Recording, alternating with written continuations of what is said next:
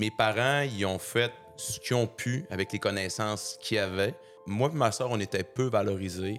Mon père n'était pas une personne très, très, très émotive. Il m'a jamais dit « je t'aime » jusqu'à tout récemment, avant qu'il décède. T'es triste, tu manges. T'es heureux, tu manges. Tu te sens blessé, tu manges.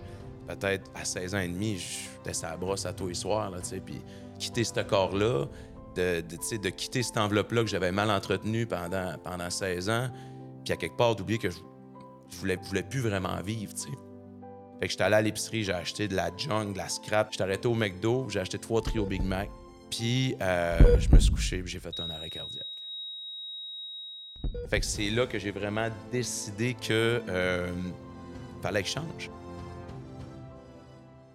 Aujourd'hui, on reçoit Jimmy Sévigny. Merci d'être là. Merci de t'être déplacé. Tu as fait de la longue route pour venir nous voir aujourd'hui. Écoute, 10 minutes de char pour m'emmener. Je capote, c'est ça. Tantôt, je faisais une story, j'étais là. C'est la première fois que je vais dans un show de télé ou un podcast. Ça me prend moins que 15 minutes de char. Ben ouais, je capote. Je pourrais avoir un abonnement ici, ça serait bien correct. Canton Paclin. C'est bon, fait qu'on va s'organiser pour avoir un take-two.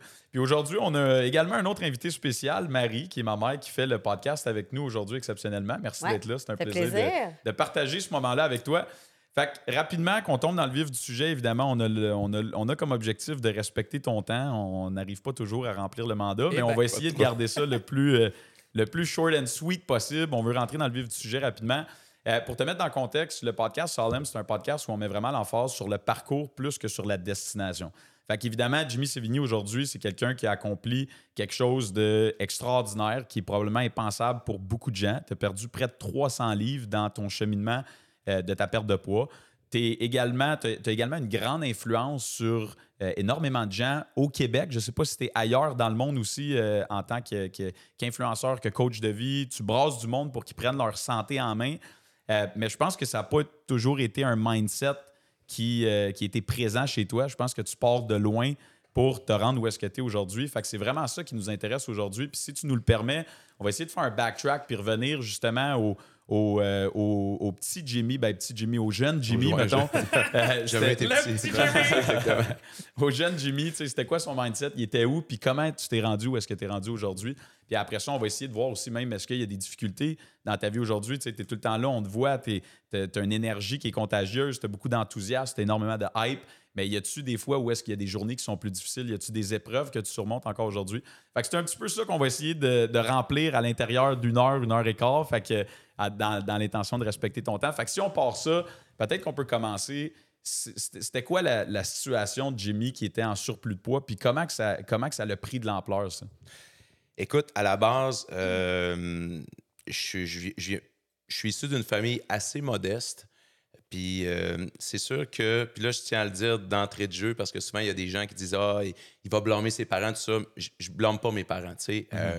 Mes parents, ils ont fait ce qu'ils ont pu avec les connaissances qu'ils avaient puis l'éducation parentale qu'eux aussi ont eue, tu sais. J'ai été élevé dans une famille où moi et ma soeur, on était peu valorisés. Mes parents étaient ensemble jusqu'à temps que j'étais en 5e année. Mon père vivait dans le sous-sol, il écoutait la TV. Puis ma mère travaillait dans une auberge, des restaurants. Donc, elle partait toute la soirée. Fait que c'est un peu... je veux dire, c'est une enfance comme ça. Sur le plan alimentaire, mon père n'était pas une personne très, très, très émotive. M'a jamais dit « je t'aime » jusqu'à tout récemment, avant qu'il décède. Jamais de toute ta vie. Exact. Puis c'était très drôle parce que même encore récemment, avant son décès, moi, je le savais qu'il en restait plus gros. Il était malade, tout ça. Puis j'étais là, « Papa, je t'aime. » Il faisait « J'étais là, « Mais papa, je t'aime. » Puis là, comme tu dis. Puis là, à un moment donné, il a réussi à dire « Ben moi, je vous aime aussi pas mal toute la gang. » Fait que c'était... Parce que dans ce temps-là, un homme montrait ses émotions, puis après ça, ça se traitait dans le temps de tapette, tu disais tes émotions, puis blablabla. Heureusement, ça a beaucoup changé aujourd'hui. Mais mon père, quand il était, admettons qu'il, je sais pas, il n'avait pas été gentil avec moi ou quoi que ce soit, parce qu'il il venait d'une famille où est-ce qu'il y avait énormément de violence, ben pour s'excuser, il venait pas s'excuser, mais il m'amenait au McDo, puis il m'achetait un trio Big Mac. Mon père, c'était tout le temps la personne qui me disait « T'as-tu faim? Mange. T'as-tu faim? Mange. T'as-tu faim? Mange. » Ça fait que t'es connecté, la personnalité qu'on a tous et toutes aujourd'hui, là, c'est ce qu'on a façonné pendant notre enfance puis notre adolescence. Ça fait que moi, ça a été façonné par ça. Ça a été par t'es triste, tu manges. T'es heureux, tu manges. Tu te sens blessé, tu manges. Fait que c'était ce pattern-là, puis t'arrives à un moment donné, puis j'ai fait ma maternelle, ma première année comme tout le monde. Puis c'est vraiment en deuxième, troisième année que j'ai su que j'étais pas comme les autres parce que le jeu dans le cours de récréation, c'était roule la boule. Puis la boule, c'était moi, puis on me roulait, puis on me crachait dessus, t'sais. Fait que là, tu vis un parcours un peu différent. Puis, je dis tout le temps en joke que maintenant, j'ai voulu me défaire de ça. Puis, tous les petits gars dans le cours de récréation qui étaient populaires faisaient tout du sport. À 200 livres à 8 ans, là, du sport, t'en fais pas. C'est mis-stuff partout. Je dis tout le temps. Quand tu dis 200 livres à 8 ans, c'est pas juste une image. Est-ce que tu pesais réellement Oui, exact. 200 livres à 8 ans? Oui, absolument. Puis même, je dis tout le temps en joke que le seul sport que j'ai pas fait, c'est le bowling parce que roule la boule, j'en avais plein mon casque. Puis je peux vous raconter aussi. Pas pire la joke. Hein? Non, mais. Ça vient bien, écoute, à un moment donné, j'ai même essayé de rentrer dans un cadet de l'air. Parce que j'avais un de mes cousins qui s'appelait Jean-Sébastien qui était là-dedans. Puis mon Dieu, qui avait l'air heureux d'un cadet de l'air. Puis, man, après 3 mois, j'avais toujours pas d'uniforme. J'étais trop gros. Puis, probablement qu'eux autres, ils n'en ont jamais commandé. Ils se sont dit, va lâcher avant. Fait que, d'un cadet, quand ça commence, tu fais de la drill militaire. Là. Tout le monde drillait avec un uniforme. Moi, j'avais le petit chapeau, le képé en forme de triangle sur la tête. Fait que moi, je drillais avec le képé en dessous de jogging. Fait que j'étais tout le temps à part des autres. Ouais. Puis, j'arrive, secondaire 1, je devais peut-être être à 280, 300 livres. On était pauvres, mes parents n'avaient pas d'argent. J'avais rien après quoi m'attacher. Des fois, tu as des gens qui vont être... Souvent, l'obésité, dans mon temps, probablement que c'était encore un peu de même aussi, mais c'était mieux vu chez les gars, t'sais. Mais moi, c'était comme... J'étais pas très beau. Je m'habillais avec des guenilles. Puis... Fait que j'avais aucun point d'attache. Fait que là, j'arrive à 16 ans, je pèse 400 livres. J'ai juste 2 amis, pas de blonde. Puis tu sais ça... Le fait, tantôt, je vous disais que ce qu'on vit quand on est jeune pas adolescent, ça fait les adultes qu'on est aujourd'hui. Ben, ce fait-là d'avoir jamais eu de blonde, d'avoir manqué d'amour, d'avoir vécu le rejet, je le vis encore dans mon subconscient aujourd'hui. Tu comprends? Ça a façonné l'adulte que je suis aujourd'hui.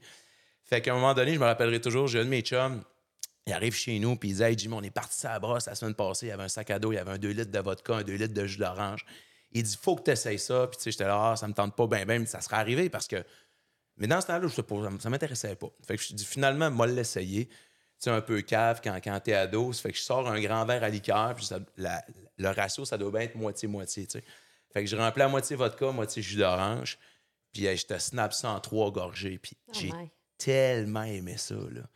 J'ai aimé ça parce que c'est la première fois de ma vie que j'ai été capable de m'étourdir. Puis de quitter ce corps-là, de quitter cette enveloppe-là que j'avais mal entretenue pendant 16 ans. Puis à quelque part, d'oublier que je voulais plus vraiment vivre, tu sais. Ça fait que la fin de semaine d'après, j'avais tellement aimé ça. C'est arrivé vendredi, samedi. L'autre semaine d'après, jeudi, vendredi, samedi. Jusqu'à temps que, tu sais, je te dirais que peut-être à 16 ans et demi, j'étais sur la brosse à tous les soirs, là, tu sais. Puis à un moment donné, des fois, j'attendais que ma mère dorme, puis j'y volais de l'argent dans son porte-monnaie parce que j'avais pas d'argent. Puis, tu sais, la suite logique après, c'est quoi? Ben, tu bois, mais avec de la drogue. Fait que, tu sais, ça a été une escalade de ça. Ça fait qu'à 16 ans, borderline 17 ans, j'étais alcoolique, aussi toxicomane. Puis, ça allait vraiment pas bien. À un moment donné, je me rappellerai toujours, à 19 ans, je venais d'apprendre, j'avais un job chez Future Shop. Puis, il y avait un gérant, puis ce gérant-là, lui, il me protégeait tout le temps, tu sais. Malgré que tout le monde voulait me mettre dehors, ben, j'étais pas bon. Puis lui, il me disait tout le temps, non, on va le garder, Jimmy. Puis à un moment donné, il m'a dit, là, il est venu me voir, il dit, Jimmy, il dit, là, écoute, on va te mettre dehors, là. Puis est-ce qu'il dit, tu vends plus rien, t'es tout croche. Puis je pense même pas que tu viens travailler à jeun, tu sais. Fait que ce soir-là, j'apprends que je vais perdre ma job. J'arrive à la maison. Ma grand-mère venait de mourir. Ma mère était inconsolable. Fait que je décide que je pars sur un maître party, tu sais. Fait que j'étais allé à l'épicerie, j'ai acheté de la junk, de la scrap, juste, tu sais, j'ai acheté des chips pizza, des frites, il y en avait pour 42$. Puis quand je suis revenu, puis bien entendu, je me suis drogué, puis j'ai bu à exploser. Puis en revenant le soir, j'étais sur le trip bouffe à côté, tu comprends? Ça fait que j'étais arrêté au McDo, j'ai acheté 3 trios Big Mac.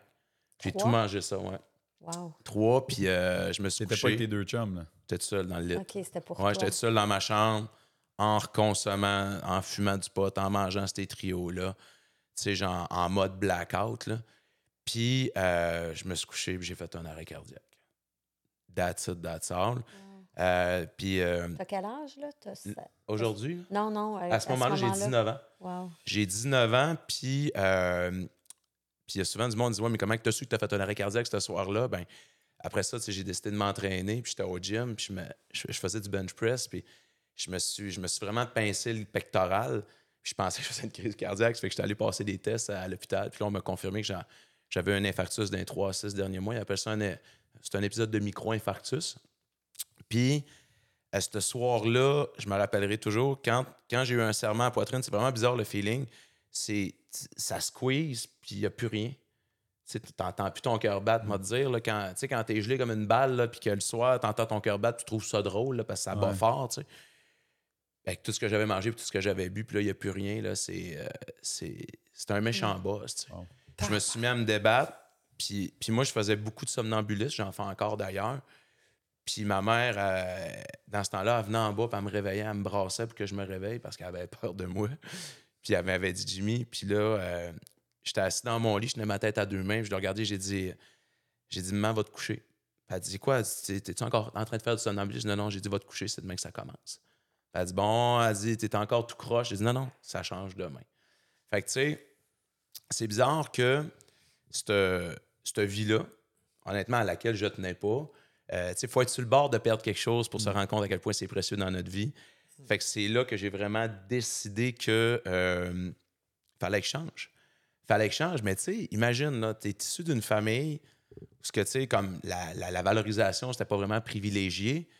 Tu fais quoi? Tu sais, pour toi, là, dans le fond, là, tu le sais que... T'avais pas de repères, t'as pas de repères, modèle, t'as pas de... Ben, c'est ça. Puis tu sais, c'est comme, tu le sais que des légumes, c'est bon. Ouais. Tu le sais que c'est pas bon en même temps. C'est comme... les frites, c'est bien meilleur. Les frites, c'est bien meilleur. Bien le sûr. seul légume moi, que je connaissais, c'était la pomme de terre, c'était dans la friteuse, tu comprends? Fait que là, le lendemain, je décolle avec ça. Puis il y avait juste une affaire, je savais qu'il fallait que je change. Puis c'est très drôle parce que quand j'ai commencé à donner des conférences, là, tu sais, quand j'avais perdu tout mon poids, là, c'était un peu romancé, ma patente. Puis je disais, la volonté, la détermination, tu sais, j'étais quasiment en train de dire, j'avais été frappé par la lumière divine pour maigrir, là. Fait que du recul, c'est pour ça pas en tout. J'ai eu la chienne. Là. J'ai tellement eu peur de mourir. Puis c'est drôle que ça soit arrivé là parce que je me disais, je le savais qu'il y a de quoi qui s'en venait. Puis tu sais, à 19 ans, j'étais un tout croche, j'étais même pas capable de marcher 30 secondes sans prendre une pause, puis être tout en sueur. Puis je me disais, ça se peut pas que je sois sur la terre pour ça. Ça se peut pas, tu sais. Ça fait que le lendemain soir, ça y est, je vais prendre une marche. Mais là, comme vous l'avez sûrement remarqué de mon accent, je viens pas d'ici, je viens du Saguenay.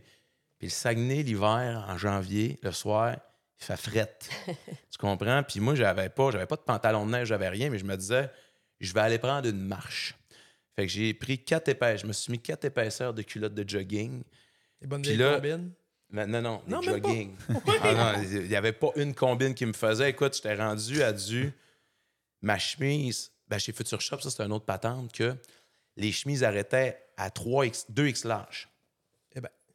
Je portais du 7X large. Ben voyons. Puis t'aurais dû voir ça. Mon père avait été cool là-dessus. Je m'en rappelle, il était allé chez Bouclair à Chicoutimi. C'est un magasin qui vend du tissu, là. Ouais. Puis on avait essayé de matcher le tissu des chemises bleues dans le temps. Dans ce temps-là, c'était des chemises bleu ciel là, chez Future Shop. Puis on avait essayé de matcher, puis on avait acheté un patron 7X large. Puis bref, en tout cas. Fait que tout ça pour dire qu'il y a des combines à 7X large, là. Ouais. De quoi? Tu avais fait une chemise pour que tu puisses, pour une fois, fitter avec le monde et avoir le même uniforme. Finalement, je ne fitais pas pantoute. Mais qu'est-ce que tu faisais avec le reste? Parce que 7X large, ça se trouve pas au coin de la rue, là, je veux dire. En général. OK, mais le du lavage. Non, mais là, on a du temps. Là. Je peux vous raconter. Moi, de toute façon, j'aurais passé 3 heures dans le trafic, ça fait qu'on peut l'étirer le podcast, ça ne me dérange pas. Au Saguenay, quand tu veux t'habiller puis que tu es obèse, morbide, ça marche pas comme tu veux. Le seul magasin qui peut m'habiller dans le temps, ça s'appelait Beauvin. Puis il y en avait un à Québec, puis il y en avait un à Montréal.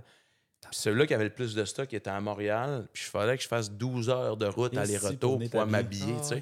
Ça fait que puis le linge était lettre, man. Puis c'était cher. Puis il y avait aussi... il y avait un autre magasin qui fait nous habiller au Saguenay. Ça s'appelait Addition L. Tu sais, Addition L, tu comprends que c'était un magasin pour les madames. Fait que ça marchait pas pantoute. Puis je dis tout le temps, maintenant que mon père... Dans le temps, il y avait... je sais pas si vous vous rappelez de ça. Ben, vous autres, vous n'avez pas connu ça, mais là, ils ont fait des magasins, c'était Zellers. Ben oui, Zellers, il avait sorti... Zeddy! On se rappelle de Zeddy, certain. Il avait sorti des vêtements 4X large de Batman Returns, puis Papa, il était tellement content d'avoir trouvé des vêtements qui nous faisaient à chicoute. Il avait acheté le rack. Il avait acheté 32 sous de jogging. Ça avait coûté 800 Ben non! C'était malade. C'était malade, puis... fait que, tu sais, c'était le bordel, bref, s'habiller. Hey, time. Vas-y. T'as dit on, parce que dans le fond... ton frère ou ta soeur était... Tout le monde travaille chez nous. Ouais. Mon père l'était, ma soeur aussi, puis moi aussi, tu sais, ça fait que... Puis t'avais ma mère dans ce temps-là qui était mec comme un chico, c'était comme Laurel et Hardy. Ouais. Non, c'était pas... c'était assez particulier comme dynamique. Puis là, pourquoi... J'ai aucune idée pourquoi j'étais rendu dans le linge. Avant, parce que t'étais rendu que tu t'en allais prendre ta marche. Oui, OK, on était rendu... C'est à cause de lui. Prépare-toi, ça va revenir. Toi, puis t'es maudit Mais toi, ce style-là. C'est pour ça que tantôt, il dit, c'est le fou du roi, tu vas voir, il va poser des questions. Il va mélanger, lui. Là. Avant d'aller dans ce soir-là, qui était d'une froideur probablement extrême au Saguenay, qui était la journée que tu as décidé que tu te prenais en main, avant d'aller là, tantôt, tu as parlé que tu étais rendu à un stade où est-ce que tu n'avais plus envie de vivre, que tu t'es trouvé ou tu t'es échappé plus dans la consommation de boissons, dans la consommation de drogue. Tu as perdu ta job chez Future Shop. Tu as passé proche... J'allais la perdre. Ouais. Tu as passé proche de mourir, d'une crise de cœur dans ton lit après avoir mangé 3 Big Mac puis être probablement dans la pire shape que tu as été de ta vie. Tu as eu peur de mourir, mais qu'est-ce qui a évolué entre le petit garçon le Jimmy qui voulait plus vivre, qui s'accrochait à rien puis qui trouvait rien, au Jimmy qui se dit ben oui, je vais me prendre en main. Qu'est-ce qui a évolué entre ce mindset-là puis le mindset avant? Tu parles du soir où j'ai eu mon malaise? Du soir que tu as eu ton malaise puis tu as dit demain, ça va changer puis que ton commitment il était fait. La peur. Tu sais, au début, c'est vraiment ça. Là. Il n'y avait pas de... je dois devenir une meilleure personne parce qu'il n'y avait pas de mindset. C'est vraiment la peur de mourir qui m'a... Puis après ça... Tu t'es rendu compte que finalement, tu voulais pas mourir. Exact. Parce que tout le cheminement, tu n'as jamais eu d'intention de changer. C'était ça ta vie. Tu étais comme condamné à être une grosse personne puis qu'il n'y avait pas de modèle ou rien. J'étais dans la passivité. C'est une super bonne question. Puis... Dans ma famille, j'avais une cousine qui... je l'ai encore, d'ailleurs, elle n'est pas morte. Là. Elle s'appelle... salut Chantal. On la salue. Elle s'appelle Chantal, OK? Puis elle, c'était la cousine qui faisait attention à elle. Mais elle était plus âgée que moi. Là. Chantal, elle doit avoir peut-être une quinzaine d'années de plus que moi. T'sais, elle s'entraînait, yoga, une belle alimentation, mangeait des fruits, des légumes, tout ça. Puis elle semblait heureuse. Puis honnêtement, il y avait 2 choses que j'avais tirées de ça. C'est que pour moi, c'était impossible d'être heureux si tu n'étais pas ces pilules pour te rendre heureux. Puis après ça, c'est que j'enviais tellement son bonheur que je dénigrais ces personnes-là. Si tu étais heureuse puis que tu avais un bon style de vie, c'est que ça se pouvait pas. Ça se pouvait pas. Puis, tu sais, moi, je l'appelais affectueusement mangeuse de graines, vous comprenez, parce qu'elle s'alimentait en mangeant des noix, des graines et ben de la verdure, tu sais. Mais je les enviais. Puis c'était comme, j'avais accepté mon sort. C'était inatteignable. Tu sais, puis c'est un peu ça aujourd'hui. Si je peux me permettre une parenthèse, là, puis c'est encore plus fragrance. Vous n'avez pas quelqu'un de la vendre après? C'est ça, c'est à cause. C'est encore plus flagrant. C'est qu'il n'y a plus de place pour l'argumentation avec les saines habitudes de vie, ces médias sociaux aujourd'hui. Puis moi, je me mets... Là, je scroll. Puis tu sais, là, c'est de plus en plus ça. Là. Hey, si tu fais pas ça, tu seras jamais en shape. OK, mais moi, je pense tout le temps à Gérard. Gérard qui chauffe des trucks. Puis que lui, là, sa vie, là, c'est qu'il s'alimente de fast-food en fast-food. Si du jour au lendemain, tu lui donnes un protocole de manger juste des légumes bio avec du bœuf qui est élevé free grass, puis blablabla, ça va être inaccessible et inatteignable. Fait que tu vas juste renforcer son opinion qu'il est bien de même puis qu'il ne pourra pas changer. Fait que moi, j'étais vraiment dans ce mindset-là. Chez nous, c'était comme, c'est des produits transformés, puis c'est ici, puis c'est ça. Puis, écoute, la première fois, je m'en souviens, la première épicerie que j'ai faite, moi-même, de m'acheter des fruits et des légumes, c'était à 19 ans. Je comprenais pas, là, pour moi, une orange, c'était d'un 2 litres de carton Tropicana. Puis, il n'y avait pas d'autre chose. Puis c'était ça, puis je le sais, on en rit. Mais pour ben du monde, c'est encore ça aujourd'hui.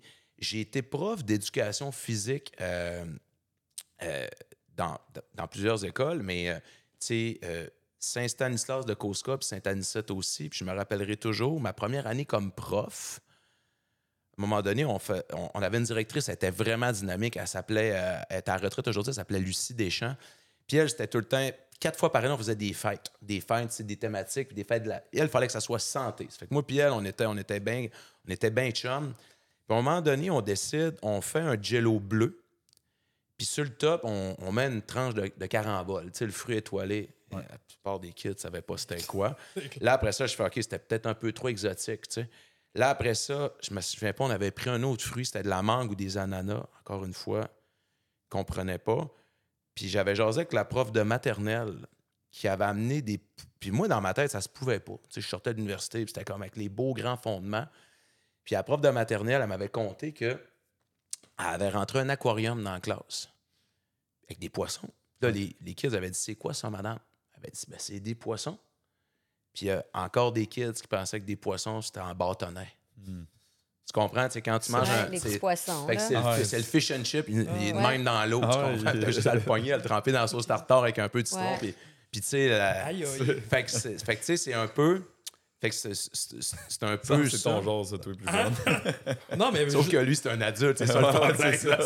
Non, mais tout ce que vous dites, tout est vrai, là. Moi, ça n'a rien changé. Fait que tu sais, c'est un peu.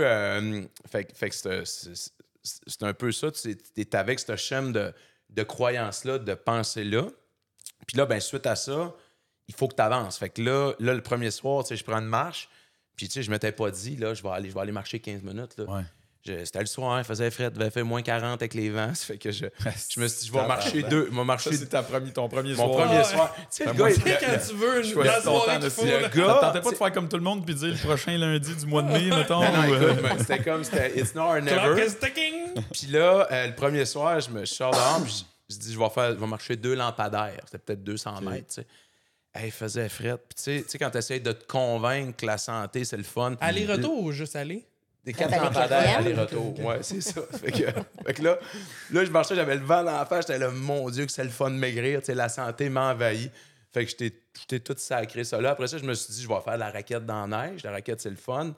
Fait que je m'en vais dans la boutique. Je pense que c'était une boutique au Saguenay. C'est le coin du coureur ou une patente de même. Ouais. Puis là, moi, je pensais que les raquettes, ça marchait à grandeur. Mais là, le gars, il me voit rentrer dans la boutique de raquettes. Tu comprends qu'il file pas. Puis là, il dit non, ça marche pas à grandeur, ça marchait au poids. Puis là, les raquettes, tu sais, les raquettes pour nous autres, c'est normal. Ah ouais. Mais à 400 quelques livres, là, quasiment 500, les raquettes, là, c'est des kayaks pour aller dans les rivières. Ça coûtait 600$. Puis là, je m'imaginais en train de prendre une... Tu stock ou fallait qu'il fasse ça? Ça, là, c'était comme, tu sais, le gars, tu sais, genre, il sort le cartable dans dessous, il fait oh, là, t'es comme. Tu sais, comme quand tu vas chercher une pièce dans ton char, qui fait pas sûr que je peux avoir ça. Fait que là, ça coûtait 600$. Je savais pas 600$ m'acheter des raquettes. Fait que là, après ça, je m'en vais. Il y avait un petit gym à Ville-de-la-Baie d'où est-ce que je viens, ça s'appelait le centre multisport. Je m'en vais m'inscrire là, commence le cardio sur le Stairmaster, là. Tu montes des marches, man. J'ai tout pété ça, moi. C'est comme, t'as bien trop gros pour monter des marches. Fait que là, je faisais de la musculation, mais j'aimais pas ça. Fait que là, j'ai eu la brillante idée de me dire que j'allais retourner faire de la natation. Là, me commande un maillot de bain. J'en trouve pas. J'en trouve un sur eBay, au Texas. Là-bas, il y en a du 7 X. Fait que là, ça ressemblait à une nappe pour les pique-niques avec des fleurs. C'était dégueulasse. Fait que le premier soir, je me mets ça sur le dos, fais 2 longueurs. Je sors de la piscine en ambulance. Je sors en crise d'asthme. J'étais asthmatique vraiment. Dans ce temps-là, je faisais du diabète de type 2, de l'hypertension artérielle, de l'arthrite juvénile. J'étais full équipe. Fait que tout va bien. Là. Chaque essai, ça va super bien. Tout allait bien. Ça fait que là, je fais 2 longueurs, je me ramasse à l'hôpital, traitement d'inhalothérapie. Mais le lendemain, je retourne dans la piscine. Vraiment, moi, je suis une tête de cochon. Là. Ça fait que j'ai fait 4 longueurs, encore à l'hôpital. Puis là, le médecin traitant, je faisais 2 fois en 2 soirs qu'il me voyait. Il ouvre la porte, il voit encore Big Jim avec la pipette dans la bouche. Puis là, il fait « Hey, pas encore toi, man. C'est quoi que t'as fait encore? » Là, Puis là, c'était Marcel. Il m'a regardé, il dit « Là, Jimmy, là, il dit, je connais tes parents. » Il dit, puis là, il dit, vous avez une tête sur les épaules. Là. Il dit, écoute-moi bien, toi, là. Il dit, là, tu vas arrêter ça. Il dit, il y a d'autres manières de perdre du poids que ça, là. Il dit, c'est pas vrai, tu vas te ramasser ici à tous les soirs, là. Il dit, tu continues comme ça. Il m'a dit une phrase bien sanguine. Il dit, Jimmy, tu vas péter aux frettes. Je l'ai regardé, je dis, Marcel, je fais rien, je vais mourir quand même. Que le lendemain, envoyé à la piscine. Puis le premier mois, là, ben merci, j'étais plugué sur la machine 2-3 fois par semaine. Puis ça a duré peut-être 5-6 semaines. Puis après ça, le corps, quand t'es obèse morbide, là, puis que tu perds du poids, là, c'est malade le feeling. Parce que à chaque jour qui passe, tu te découvres des nouvelles capacités physiques. Puis là, il y avait ça. Puis il y avait toute la motivation aussi. Là. Dans ma ville, j'ai passé d'un 0 à un héros. Fait que là, le spotlight au bureau, là, même affaire, là, c'est bizarre comment est-ce que plus que je perdais du poids, plus que je gagnais de la confiance en moi, puis plus que mon estime augmentait. Fait que même chez Future Shop, ça a eu un impact énorme. J'ai passé je classais des CD puis des jeux d'ordinateur parce que mon seul rêve dans le temps, c'était de pouvoir jouer à Diablo 2, vous comprenez? C'était hot. Tu vois au dernier, d'ailleurs? Il est malade. Fait que après ça, je me suis mis à vendre Là, après ça, je voulais devenir vendeur. Dans le temps, c'était payé à commission. Mais il n'y avait pas confiance du tout en moi. Ça fait que quand tu n'as pas confiance en un vendeur chez Future Shop, tu le swingais où? D'un balayeuse. Fait qu'ils m'ont mis des électroménagers. Hey, c'était épique. Je vendais des laveuses, des sécheuses. J'avais jamais fait une brassée de ma vie. C'était malade. Puis là, la madame arrivait, elle disait... La madame arrivait, elle disait, ça, c'est-tu bon, ça? Puis là, je tournais les boutons. J'étais, hey, madame, checkez les cycles là-dessus. Mais plus qu'il y avait de cycles, plus que c'était bon dans ma tête. Ça n'avait pas rapport pas en tout. Puis d'ailleurs, je vais vous raconter une anecdote. Si vous voudrez, vous la couperez au montage. Ça me dérange pas. J'ai jamais raconté ça. On n'a jamais coupé aucun montage. Bon. Si jamais il y a des gens qui veulent plus me suivre, je vais comprendre. Après ça, j'étais vendeur, puis dans le temps, les fours, c'était pas de la vitrocéramique. Je sais pas si vous vous rappelez, c'était des fours à serpentin. Ouais. Ouais, c'est ça. Puis là, à un moment donné, je vois un couple arriver, tu sais, puis il était assez jeune. Puis là, il y a la fille qui, elle, tu vois qu'elle a de l'allure dans le couple, tu vois que le chum est plus ou moins là. Et là, il se magasine une cuisinière, tu comprends? Puis des laveuses sécheuses. Fait que là, tout le long du processus, le gars, il a l'air dans un état second, il dit rien. C'est comme, j'en ai rien à cirer, moi, des laveuses sécheuses, puis du four micro-ondes. Arrive à la cuisinière, toi. Et là, je dis... Fait que là, tu sais, il y a ça, maintenant, vitrocéramique, ça se lave beaucoup mieux, c'est beaucoup plus trendy. Et là, la fille a dit, oui, on va aller avec ça, moi, je veux ça. Et le gars, il se réveille tout à coup. Non. Fait que là, je fais... Fait que là, la fille, elle regarde, elle dit, voyons, mon amour, qu'est-ce que... Non. Ça fait que là, c'est serpentin. C'est clair que le gars... il se faisait des couteaux sur... Il se faisait des plombs de hache avec la cuisinière, c'était cool. Mais là, le gars tient mordicus à avoir ses ronds de poil, tu comprends? Puis là, la madame, sa blonde qui comprend pas tout. Fait que c'était assez particulier, ça. Fait que là, tu as vendu quoi, finalement? Hein? Tu as vendu lequel, finalement? Ils ont acheté des serpentins. Des serpentins. Puis après ça, c'était malade parce qu'ils ont bien vu que je voulais vraiment vendre des affaires. Fait qu'ils m'ont shifté dans le temps. C'était bien populaire. Ça s'appelait du car audio. Tu sais, le monde qui mettait des subs dans le char, tout ça. Puis finalement, j'ai évolué. Puis moi, dans ma tête, je voulais absolument devenir gérant d'un Future Shop. Moi, c'était comme... Dans le temps, Sky's the limit. Sky's the limit. Je m'en allais être boss d'un Future Shop. Puis pendant tout ce temps-là, je perdais du poids. Puis c'est bizarre parce que il y a plein de monde qui me demandait souvent dans les conférences, ils disaient, ouais, mais Jimmy, le monde qui t'intimidait dans ta ville. Puis c'était weird parce que dans le temps, il y avait juste un petit bar à la baie, ça s'appelait le Petit Baril, tu sais. Puis là, ben, une fois que j'ai perdu pas mal de poids, un soir, je me suis dit, ben, je vais aller au Petit Baril, tu sais. Puis là, tu rentres là. Puis là, tout à coup, tout le monde, c'est mes amis. Hey, Jimmy, puis il y en a un moment donné, il vient me voir, il dit, hey, viens, on va te payer une bière, mon chum. Je fais, attends un peu, toi, là, le 4 ans, tu me crachais dessus. Puis ça c'est weird que une personne qui te crachait dessus, là, tout à coup, il veut être ton ami parce que t'es hot, puis t'as perdu du poids, puis nanana. Puis au début, ça m'a amené à générer énormément de colère, puis énormément de frustration envers ces personnes-là. Je m'en souviens, les 2-3 premières fois que j'étais allé, je sortais du petit bar, puis j'étais en beau maudit. Puis je m'étais même dit à un moment donné, ben j'irai plus là, parce que ça fait juste me générer des émotions négatives. Mais il y a une affaire, c'est que j'ai juste accepté de pardonner à ces personnes-là, parce que, tu sais, entre 16 ans puis 20 ans, il y a un monde, il y a un univers, puis souvent on a le temps de maturer, puis tu sais, de prendre conscience de bien des affaires, tu sais. Ça fait que... Mais même mis à part l'âge, je pense que toi, comme personne, je veux dire, ces 4 ans-là là, de perte de poids puis tout ça, t'as changé énormément. Là. J'ai changé énormément, mais j'aurais dû travailler sur mon aspect psychologique. Puis ça, t'as jamais eu d'aide là, en perdant le poids? Zéro. J'avais pas d'argent, honnêtement. Fait que tu j'étais faisais ça comme... tout seul. Puis, tu sais, au début, il y a ça, là. Je vais faire une parenthèse, là. Il y a quelque chose que je suis plus... Puis là, je sais, je vais me faire ramasser. Il y a des gens qui me suivent, vont écouter le podcast, mais... Tu sais, la fameuse phrase « Si j'avais de l'argent, je serais en santé. » Arc. Moi, là, quand j'ai fait ma perte de poids, là, je gagnais 7 et 12 $. Puis j'étais capable de dire que j'allais aller m'acheter des fruits et des légumes. Tu sais. Si j'avais un entraîneur privé, si j'avais une nutritionniste, c'est drôle, hein? Pourquoi que tu as du monde qui sont, tu sais, à la limite, sont quasiment sur l'aide sociale et sont capables de reprendre leur santé en main? Puis tu en as d'autres qui ont tous les éléments de leur côté puis qui ne sont pas en mesure de le faire. J'ai fait une expérience l'année passée. Puis je vais vous la raconter. Puis là, vous m'aviez dit que le podcast, ça allait aller tout bas de côté, puis on est là. C'est bon, on est là-dedans.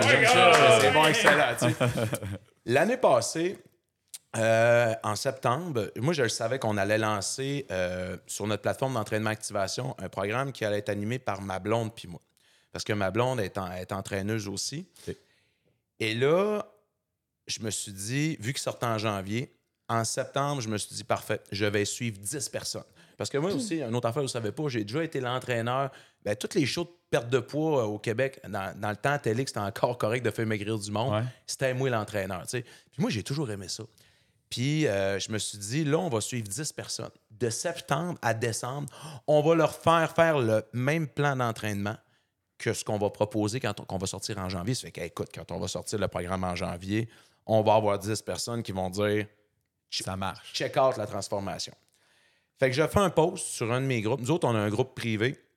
Mais à vrai dire, je pense que c'est la plus grande communauté francophone santé en francophonie. Il y a 100 000 membres. Ça s'appelle Activer le changement avec Jimmy. Et je fais un post, je dis « Salut gang, si vous voulez vivre une transformation, c'est maintenant ou jamais. » Première des choses, ça va être gratuit. Deuxième des choses, je vous colle au derrière une nutritionniste, un entraîneuse privée, des plans alimentaires. Je vous paye tous mes aliments de ma division agroalimentaire. Vous avez besoin de rien faire. Tout ce que vous avez, à part suivre ce qu'on va vous dire de faire. J'ai screené, j'ai eu 800 demandes. Wow. J'en ai pris 10. Sur les 10, savez-vous combien ont atteint leur objectif? 10. 0. Ah, 0. Okay. À vrai dire, une, puis son objectif, il y en a 9, c'était de la perte de poids. Elle, c'était de coter, puis après ça, de gainer, de prendre un peu de masse. Puis là, je suis pas en train de dire que les obèses sont toutes paresseux, nanana, parce que c'est facile de se faire traiter de grossophobe. J'étais en train, puis finalement, après 2 mois, j'ai tiré sa blog. Mais c'était ta technique ou c'était le vouloir? C'était les gens. Tout le monde, c'était les gens. Puis moi, les courriels... Tu as éliminé toutes les excuses que les gens utilisent normalement. Les suivis. Moi, j'y voyais les suivis. Ah, ben en fin de semaine, tu sais, j'avais un mariage. Puis là, ben écoute, en fin de semaine, c'était le mariage. Ah, ben là, c'était la chasse. Ah, ben là, c'était ça. Ben là, j'ai eu une mauvaise nouvelle en fin de semaine. Il y a quelque chose dans... C'était jamais de leur faute. Ouais, c'est ça. Jamais. Fernand, profite-en, c'est gratis. Fait que, tu sais, puis honnêtement... Tu sais, moi, nous, chez nous, on a quand même... J'ai 3 nutritionnistes qui travaillent chez nous. Puis là, je les avais mis... On avait appelé ça, nous autres, une coach de vie, mais à vrai dire, c'était quand même une travailleuse sociale, une fille qui avait un bac de maîtrise là-dedans. Puis toute l'équipe multidisciplinaire était là. Ça n'a pas marché. Ça n'a pas marché. Qu'est-ce que, pour toi, qu'est-ce qui s'est passé? Je veux dire, pour 10 ces personnes-là, personnes, le mindset. OK. Tout simplement, j'aime pas ça dire mindset, là, tout le monde le dit. Non, mais c'est pareil. On a reçu, si je peux rajouter à ça, parce qu'on a reçu Charles Côté, que tu connais, Drôlement Inspirant, du podcast Drôlement Inspirant. Puis un des points qu'on a discuté, justement, entre autres avec lui, c'est ça qu'il disait. Il dit « La solution est tellement simple pour la majorité des gens, mais eux, ils voient leurs problèmes étant tellement compliqués qu'ils se disent « La solution ne peut pas être aussi simple pour régler tous mes problèmes qui sont tellement compliqués. » Puis la solution simple, c'est de prendre responsabilité, tu sais. Si tu prends 100% de responsabilité pour qu'est-ce qui t'arrive, ben tout d'un coup, tu prends des actions dans cette direction-là, puis là, tu crées du changement. Ouais. Mais des gens qui disent, ben si j'avais l'argent, si j'avais un coach privé, si je pouvais avoir plus de temps, tu sais, c'est tout le temps dans le si, mais ils prennent zéro responsabilité parce qu'ils envoient tout ça ailleurs. Tu sais, c'est juste à cause des autres circonstances que je ne contrôle pas que ma situation est comme ça. Qu'est-ce qu'ils disent que toi, tu es différent? Toi, tu as été chanceux, ton métabolisme est différent ou... Est-ce qu'ils vont... Non, admettons, mais ce qu'ils vont faire, puis là, on parle de santé mieux-être, mais c'est dans toutes les sphères de la vie. Je vous dirais que 95% des gens, quand tu vas leur demander d'expliquer un échec ou un insuccès, c'est pas de leur faute. Ouais. C'est tout le temps dû à un facteur externe. Exact. Tout le temps. Des gens, admettons, là, présentement, en immobilier, ben là, t'as-tu vu les taux d'intérêt? Ouais. Tu sais, après ça, admettons... moi, je faisais du coaching. Dans le temps, tu sais, à cette heure, c'est Equinox, la gang de physio. Là, mais dans le temps, c'était Action Sport Physio. Ouais. Puis moi, je faisais du coaching. Du coaching en mieux-être, là. Je chargeais cher. Là. Puis là, j'augmentais tout le temps mes prix parce qu'honnêtement, j'aimais pas tant ça. Puis, mais le monde venait quand même. Puis à un moment, j'ai arrêté parce que j'étais rendu brutal avec ma clientèle. Puis là, on s'entend, là, je suis pas violent dans la vie. Mais de voir des gens qui me donnaient un chèque pour venir se dédouaner, pour s'acheter une bonne conscience, j'étais plus capable. Puis là, j'étais là, mais OK, mais là, qu'est-ce que je fais? Je viens m'acheter du temps, je viens échanger mon temps contre de l'argent. Puis je me rappellerai toujours, l'affaire qui a fait que j'ai tiré sa plug, là, mon gasket qui a sauté. Il y a une madame qui s'assoit tout en s'asseyant sur sa chaise. Elle fait un gros souper en me donnant son chèque. Là, je le regarde, première rencontre. Je dis, qu'est-ce qu'il y a? Je préfère te dire tout de suite, j'ai tout essayé, rien qui a fonctionné. Fait que là, j'ai lâché le chèque. J'ai dit, madame, va vous laisser votre chèque. Ça ne marchera pas plus avec moi. Puis c'est là que je me suis rendu compte que je voulais aider juste les gens qui voulaient s'aider. Fait que, tu sais, c'est vraiment... si les gens étaient capables d'avoir... On a l'ego, pour la plupart des gens, surdimensionné, puis on n'est pas capable de faire une introspection convenable. Mais si on était en mesure de se dire « Hey, j'ai une part de responsabilité dans ce qui vient d'arriver », ben c'est tout. Tu sais, c'est... Puis après ça... ben ça fait pas si mal que ça, en plus, c'est ça. Ça peut faire mal sur le coup. Ça peut faire mal sur le coup, mais après ça, tu sais, combien de gens j'ai entendu dire... tu sais, j'ai tout essayé tes affaires, puis il n'y a rien qui a fonctionné. Puis je vais vous raconter une autre anecdote. Hey, moi, je vous donne l'exclusif pas mal. Bon, ça. Avant la pandémie, on faisait une affaire vraiment flyée. Ça s'appelait les méga workouts. OK? C'était comme un rave, mais au lieu d'être gelé, on s'entraînait. Okay. C'était fou. Il y avait du feu, des confettis, des lumières. On vendait 5000 billets par année. Et on en faisait un à Québec, un à Vaudreuil au CMS ici, on louait le stade. Oui, me semble, Dom l'arrivée. Dom, c'est mon chum, c'est ça, exact. Il était l'animateur de ça. Ouais. Et au premier méga workout que je fais, il y a Linda qui vient me voir après. Linda qui a un certain âge.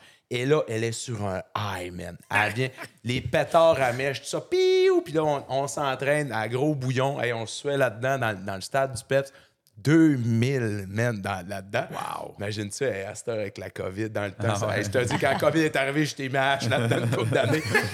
Fait que là, Linda vient me voir après, puis là, elle dit, là, je reviens l'année prochaine, tu vas voir m'avoir perdu 30 livres. Fait que là, je dis, hey, Linda, moi, j'étais empowerment minute. Hey, let's go, Linda, nanana, puis donne-moi, je veux voir ta progression, n'hésite pas à m'écrire. Moi, je reçois 150 messages par jour, je réponds à tout encore. J'étais un peu crackpot, mais je le fais. Fait que l'année d'après, Linda arrive au méga workout, puis elle n'a pas perdu 30 livres, elle en a pris 10, tu comprends? Ça fait que là, elle vient me voir, puis là, je vois bien que Linda est malheureuse, tu sais. Mais là, je la pogne dans un coin, je dis, Linda, bon, là, on va se faire un plan de match. Pourquoi ça marche pas?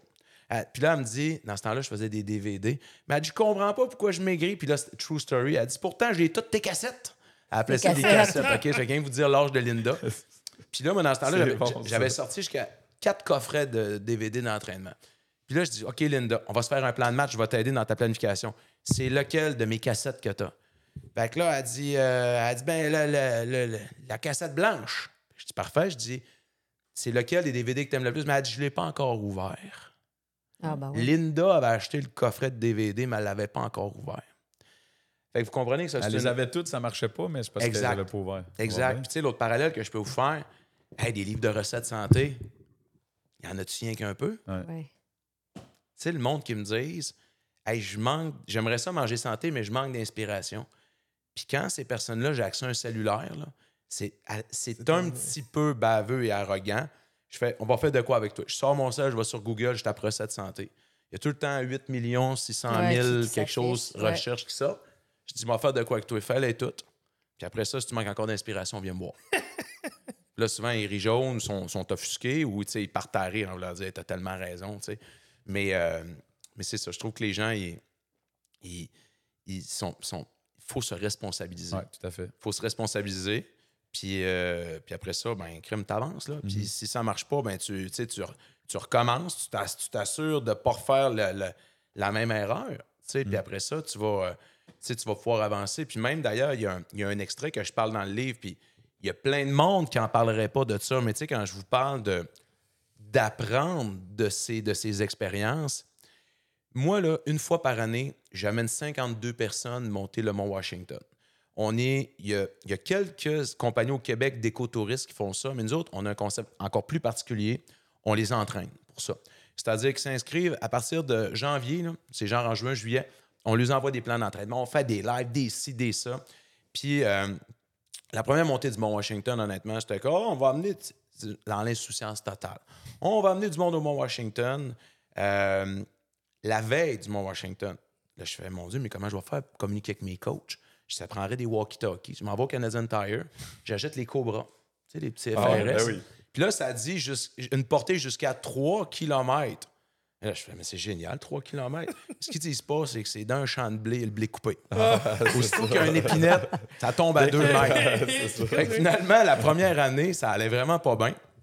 Mais personne ne s'est blessé, tu sais.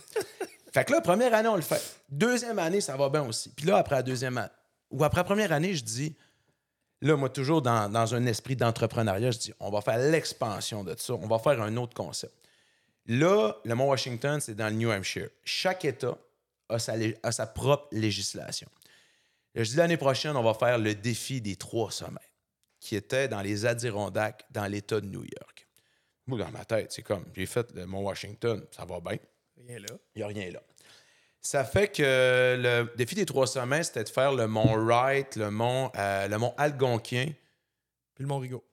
Mont Rigaud, exactement, qui est la plus haute montagne du nord-est de l'Amérique. C'est ça, exactement. De loin, honnêtement. Ça fait qu'on organise ça. Bref, c'était de faire 3 montagnes. Ouais. Et là, cette fois-là, on n'organisera pas un autobus. On va faire un autobus et demi. Fait que je te book 86 personnes dans le temps de le dire. Pas de guide de montagne avec moi. Je pars avec des amis. Nous autres, on est des guides, des coachs. Encore des les Cobras ou? Non, là j'étais hot. J'avais acheté des espèces des gros walkie-talkies, des Baofeng. Ça pognait. Mais, là, donc, j'engage une autre personne, une autre entraîneuse. Elle m'a dit, Jimmy, j'ai jamais fait ça, ce trail-là. C'est pas grave, me donne une carte, si tu vas voir ça. Fait que là, on arrive le matin, toi, sur le site des Adirondacks, en autobus voyageur. Déjà là, je vois les deux personnes qui travaillent là, ils me regardent en voulant dire, t'es donc ben cave, toi. Puis là, c'est comme, ils viennent me voir, dépêche de sortir, puis pas d'autobus sur le site. Là, je fais, ben voyons donc, c'est quoi le problème? Eux autres sont donc bien brutales, tu sais. Et là, après ça, on fait l'ascension. Puis là, tout le long de l'ascension, ça va pas si mal. Puis une fois qu'on a fait la 3e montagne, moi, j'avais des médailles dans mon sac à dos. On avait tous des groupes différents. C'est des groupes qui vont à différentes vitesses, tu sais. Et là, on prend une photo, je donne toute une médaille à mon groupe. Tout le groupe, ouais! Mais là, je vois une autre gang d'Américains, genre des amis de la montagne plus loin. Ils sont de même, puis ils nous pointent de même. Puis là, mais moi, je pense qu'ils sont fiers de nous autres. Oh, yeah! Fait que là, je fais « Yeah! » Fait que là, tu sais, mais là, plus que je fais ça, plus qu'ils me pointent encore. Puis là, aussi, en montant, ce qu'il faut que je vous dise, c'était moi le leader du groupe, fait que j'ai été le premier groupe de la gang à monter. On a vu des excréments humains ou d'animaux, mais c'était très gros en montant dans le chemin. Ça fait que là, moi, je redescends avec mon premier groupe, Mais là, j'ai un coach qui dit, Jimmy, il y a un ranger qui m'attend en bas. Je suis en état d'arrestation. Puis il t'attend et il est pas content. Fait que là, je commence, tu vois, la petite goutte de sueur sur le front. Là, tu vas savoir avec l'histoire d'apprendre de ses erreurs, c'est que je m'en vais. Fait que là, puis là, tout le long, là, genre, là, je dis à Geneviève, es-tu capable de t'en aller? Elle dit non. Ils m'entourent, sont 3-4. Et là, je commence à mal filer. Et là, je redescends le plus rapide que je peux. Et là, j'apprends en plus que j'ai la coach que j'avais dit, pas grave, m'a donné une carte, le chemin est facile, assez perdu. Elle a amené son groupe ailleurs, d'un autre trail. Je pense que c'était dans le mont Gothique. Ça allait pas à bonne place. Non, elle n'était pas dans la bonne montagne. Fait que là, il y a un groupe fait de que là, perdus, j'ai une coach qui est pas bien fière d'elle. Et là, quand j'arrive, le ranger, le maître ranger m'attend. Imaginez le stéréotype dans votre tête le ranger, le cadet de la forêt, t'es lui. Ouais. Il a un chapeau vert, un soude vert, un CB. Comment sa moustache? Pas de moustache. Il me voit arriver au loin et là, il commence à applaudir quand il me voit arriver avec mon groupe. Congrats, asshole. Ça commence comme ça. Et là, il y a son pad. Il y a son pad à ticket, tu comprends? Fait que là, il me dit, c'est quoi ton problème? Tu? Fait que là, il dit, où ton permis pour hiker dans les Adirondacks? J'ai pas de permis. Il dit, ça te prenait... Je savais pas, ça prenait un permis. Mais au New Hampshire, il n'avait pas de problème, tu comprends? Ça fait que... donne un ticket. Après ça, il dit, je te donne un autre ticket pour avoir hiké les Adirondacks avec un groupe de plus de 15 personnes par coach. Je dis, non. J'ai dit, tu te trompes. Là, on était 6 coachs. Chacun, on avait une quinzaine de personnes. C'était même pas 15, c'était peut-être 13 personnes. Puis là, il était fru. Fait que là, il dit, ouais, il dit, je comprends. Mais il dit, à un moment donné, là, il dit, il y a sûrement un coach qui est monté en montagne pendant que l'autre la redescendait avec son groupe. Je dis, oui. Il dit, vous êtes croisés? Oui. Ticket. Fait que là, les billes, ça finissait plus. Puis là, ma blonde est enceinte de Nathan. Puis là, il dit, là, ça se peut que vous alliez en prison. Et là, mais il est intense. Et là, ma blonde enceinte, tu comprends? Je veux pas s'imaginer, là, déjà...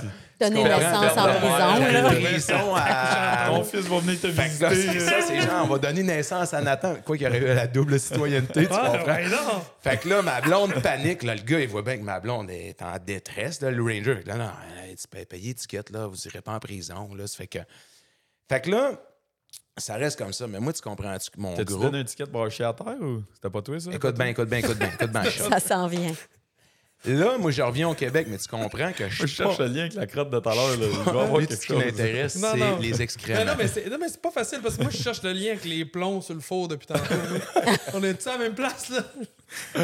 Fait que là, mais c'est la même couleur. C'est vrai, les deux affaires, c'est la même couleur. Fait que là, je pensais jamais me rendre là dans ce podcast-là. Là, mon groupe de 80, il voit bien que j'étais un tout croche. Là. Tu comprends qu'eux autres, ils s'en allaient avec Jimmy Sévigny monter une montagne. Là.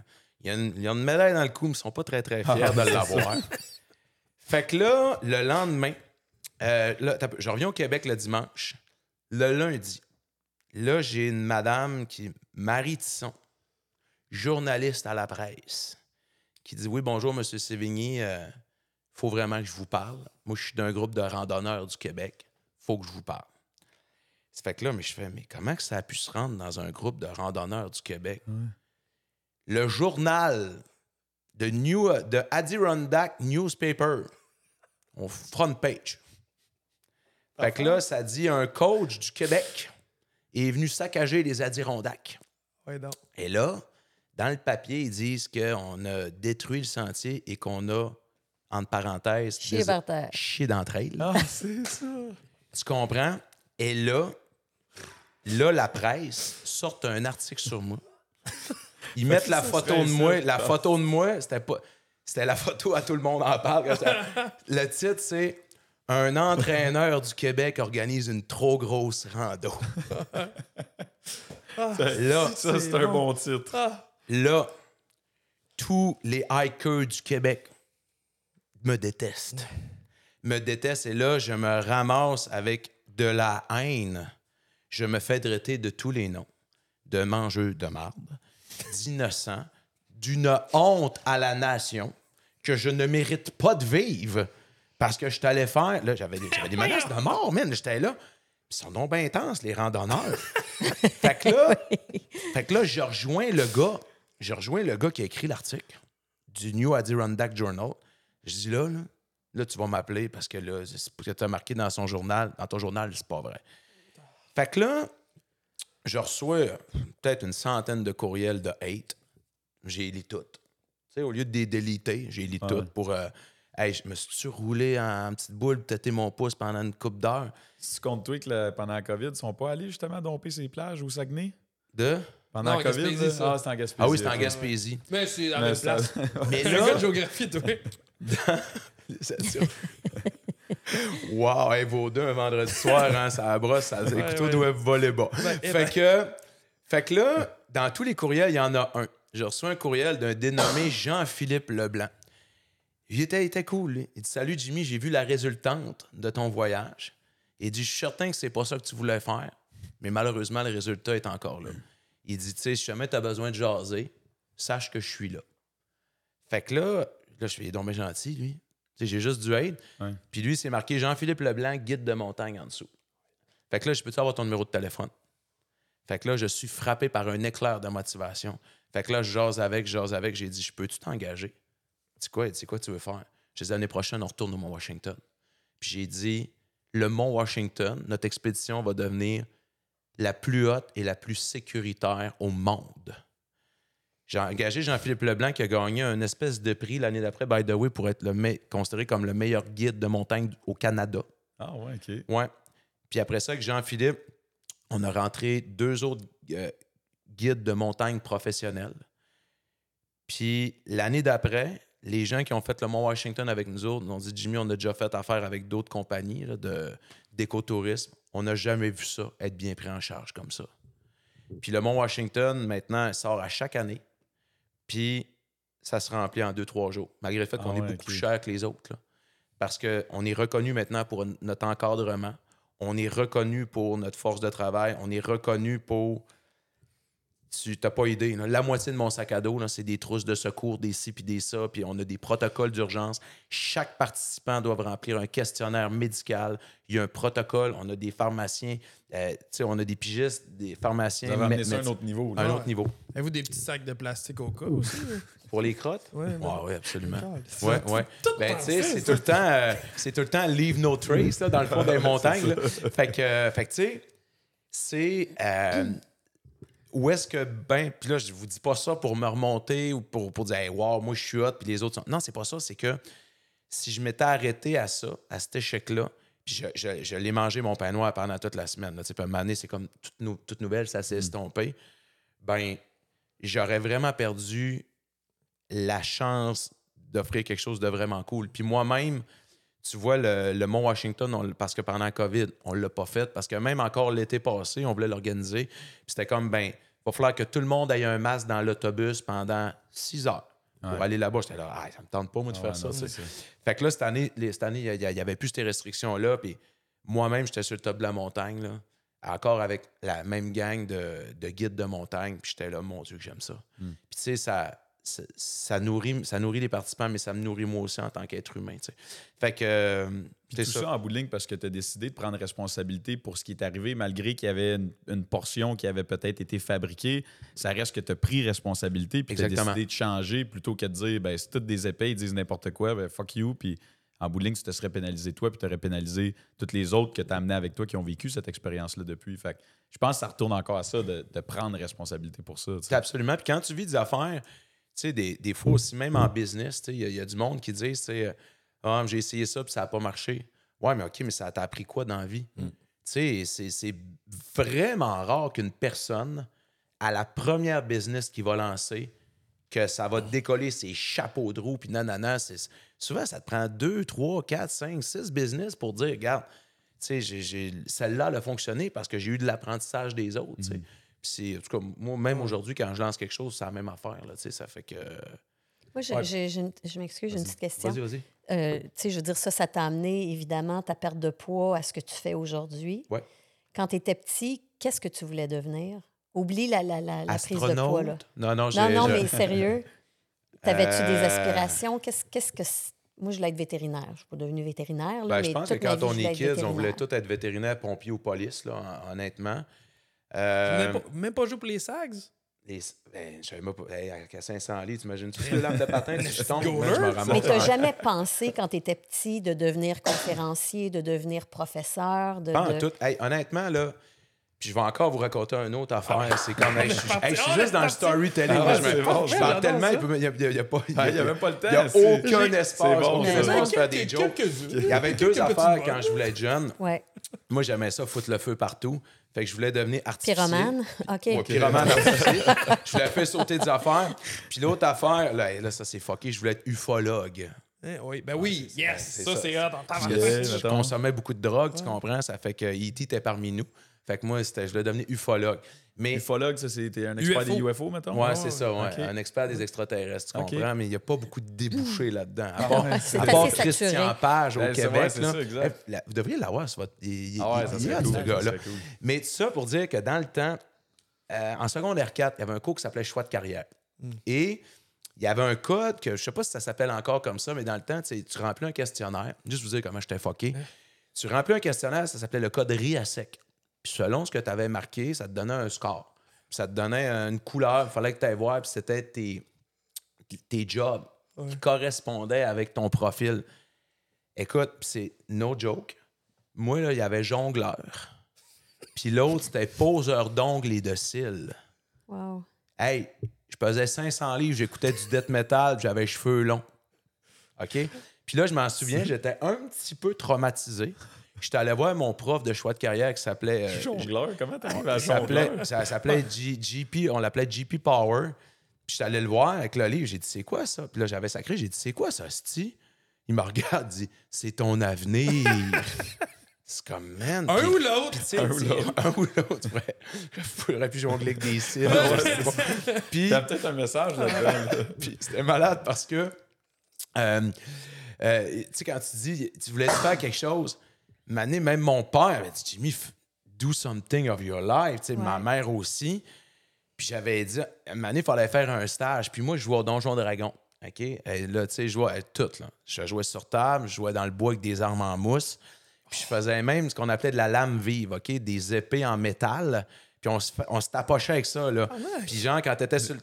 Quand l'autre, t'as capable de... Il fallait que t'arrêtes ton coup à 2 pouces de l'autre. Puis là, t'avais marqué un point avec une vraie épée. Des fois, on n'était pas capable. Surtout quand j'avais consommé avant. Mais tout ça pour dire que moi, je faisais faire mes épées dans une shop de soudure. Tu comprends? Fait que là, je m'étais dit, je pourrais être soudeur. Mais toujours dans l'optique de dire, je pourrais faire mes propres épées moi-même. Fait que j'étais allé dans une journée de découverte. D'une journée choix de carrière.